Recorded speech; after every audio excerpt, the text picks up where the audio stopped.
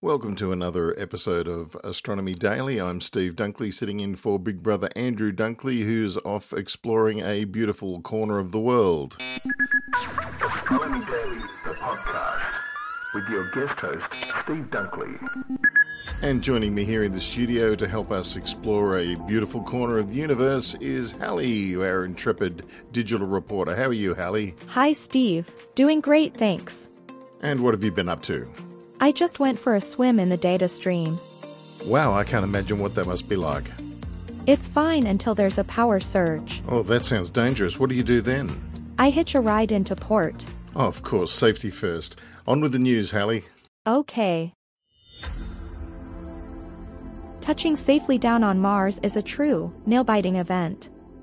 Those terror-inducing, heart-stopping moments of entry, descent, and landing, EDL, after months of cruising to the red planet are indeed frightening moments.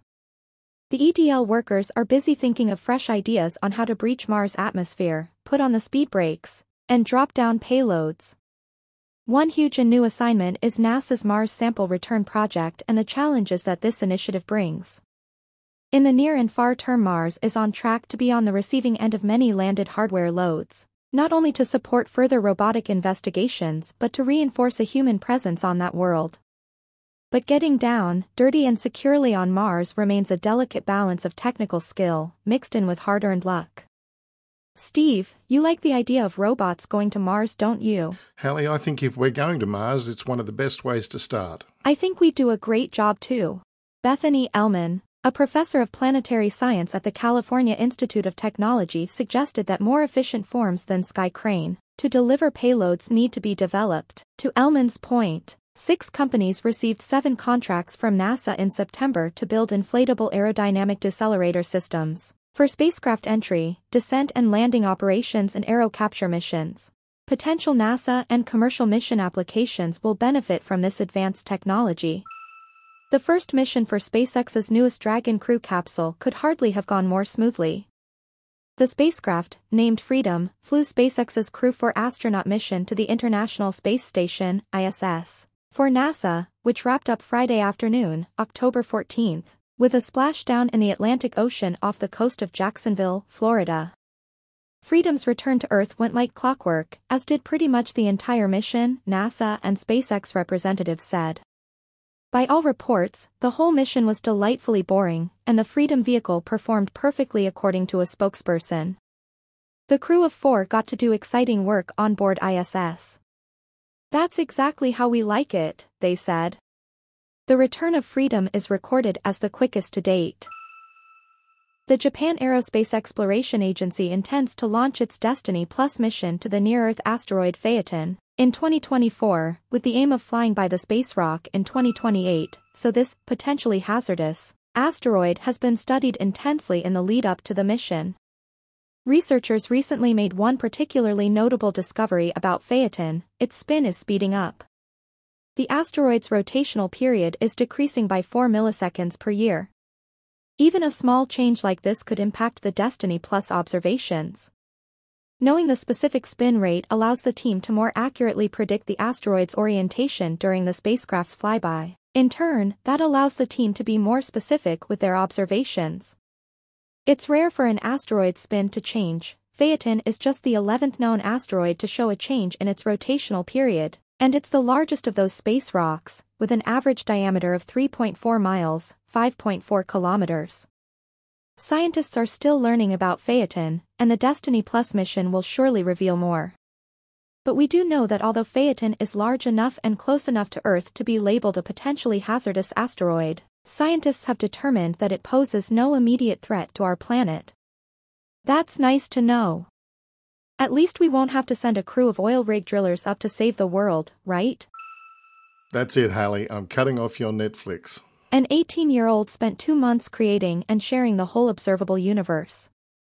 Now, wait a minute, it's just a pretend one. Christopher Slayton, 18, is a longtime aficionado of Minecraft, a game that allows people to create castles, cliffs and other objects using old-school blocks. But Slayton supersized the effort.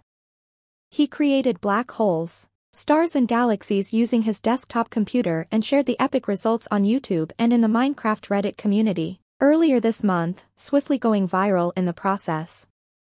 The family-friendly Minecraft is not a traditional space game in any sense, but the mod Slayton implemented and shared on Patreon appear to place it among the best space exploration games out there. Other users of Minecraft have created wonderful things you would enjoy, Steve, like a full-scale USS Starship Enterprise. Oh, that does sound pretty amazing. Thank you, Hallie, for all of that. Now, there's a weird kind of dance going on at the far end of the solar system involving Pluto and 5 of its moons. The Hubble Space Telescope images of Pluto, its largest moon Charon, and tinier moons Styx, Nix, Hydra and Cerberus are showing the oddest rhythmic gyrations unlike anything we've seen in the system. In fact, there are two distant dances going on out there in that group. First, Pluto and Charon are locked together in their own waltz, as if they are a dumbbell with a rod connecting them, according to Mark Showalter of the SETI Institute in California. The Pluto-Charon pair is the solar system's only binary planet system, even though Charon isn't technically a planet, but then again, Pluto too is no longer considered a full planet. But it seems what Pluto loses in status, it makes up with creativity. Showalter calls it pretty darn weird. While Pluto and Charon are locked in their own loving, waltzing embrace, the other moons Nix, Styx, Hydra and Cerberus circle the Pluto-Charon combo, wobbling a bit when they go closer to either Pluto or Charon, being pushed and pulled by the two bigger objects. Observers noted that the two larger moons, Nix and Hydra, changed brightness as they moved through their orbits, which suggested a tumbling motion of these strangely oblong or potato-shaped objects rather than a more common spin. With the tiny moons wobbling and flipping over in an unpredictable and chaotic way, if you lived on Nix or Hydra, the sun would come up in different parts of the sky, or not at all on some days. It's a very strange world. You would literally not know if the sun was coming up tomorrow, Showalter said. There's most definitely a dance going on there at the edge of the solar system. As Elton John's song The Club at the End of the Street says, you can't sit still. Now, if you get a chance, look online for a video called Pluto's Moons Dance to a Random Beat to see the strangest, maybe the happiest little moon you ever did see. It's Nix, one of the moons of Pluto, caught in those tidal forces between its brothers out there, being the happiest little moon you've ever seen. Now, here's another one of those stories that keeps floating by our pages. The Van Allen belts keep surfacing as one of those subjects conspiracy theorists love to play with. They aren't really part of our atmosphere. They extend way out into space, and they keep being claimed as one of those lethal things that would have killed our astronauts if they had gone into space. Well, let's just have a look at that. The Van Allen belts aren't part of our atmosphere. They're way beyond the atmosphere, stretching hundreds of miles into space, and there are two donut-shaped rings surrounding the Earth as a result of our magnetic field.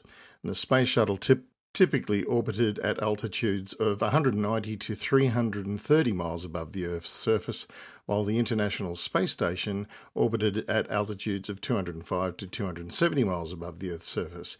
Now, the innermost Van Allen belt lies between 400 and 6,000 miles above the Earth's surface, and the innermost belt is the closest, but the ISS and the space shuttle flights at the time are more than 100 miles away from the Van Allen belt. For near-Earth missions, the Van Allen belt poses no threat to astronauts, but it did for the Apollo missions. Now, here's where the conspiracy guys love to play. The Van Allen belt is not a physical barrier to spacecraft, so in principle, the Apollo spacecraft could have passed through the belt, but it wouldn't have been a good idea. The Van Allen belt is the type of trap for charged particles such as protons and electrons.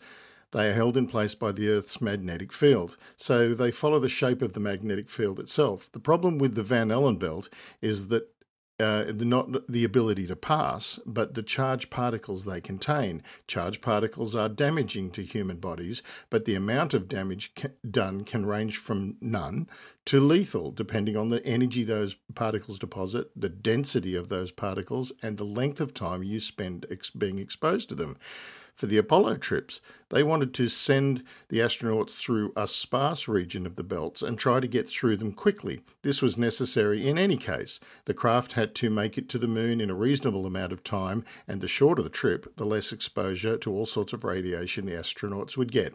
In the end, it seemed that these tactics worked. The onboard dose counters for the Apollo missions registered an average radiation doses to the skin of the astronauts of 0.038 rad. This is about the same radiation dose as getting 2 CT scans to your head, or half the dose of a single chest CT scan. Not too bad, though not something you should do too often. And that's all we have for this episode of Astronomy Daily. Thank you for joining us. And remember, you can catch all the episodes of Space Nuts with Andrew Dunkley and Professor Fred Watson, as well as the free podcast Astronomy Daily, at this address, spacenuts.io. So head over there and click the links and enjoy your fill of space, science and stuff. I'm Steve Dunkley, sitting in for Big Bro Andrew Dunkley while he is on hiatus. And thank you, Helly, for helping me out today while I'm still getting the hang of things. What's the plan for the rest of the day? I'm heading back to the bit stream. That sounds electrifying. Last one in is a deleted file. Bye, everyone. Catch you next time. Astronomy Daily, the podcast, with your guest host, Steve Dunkley.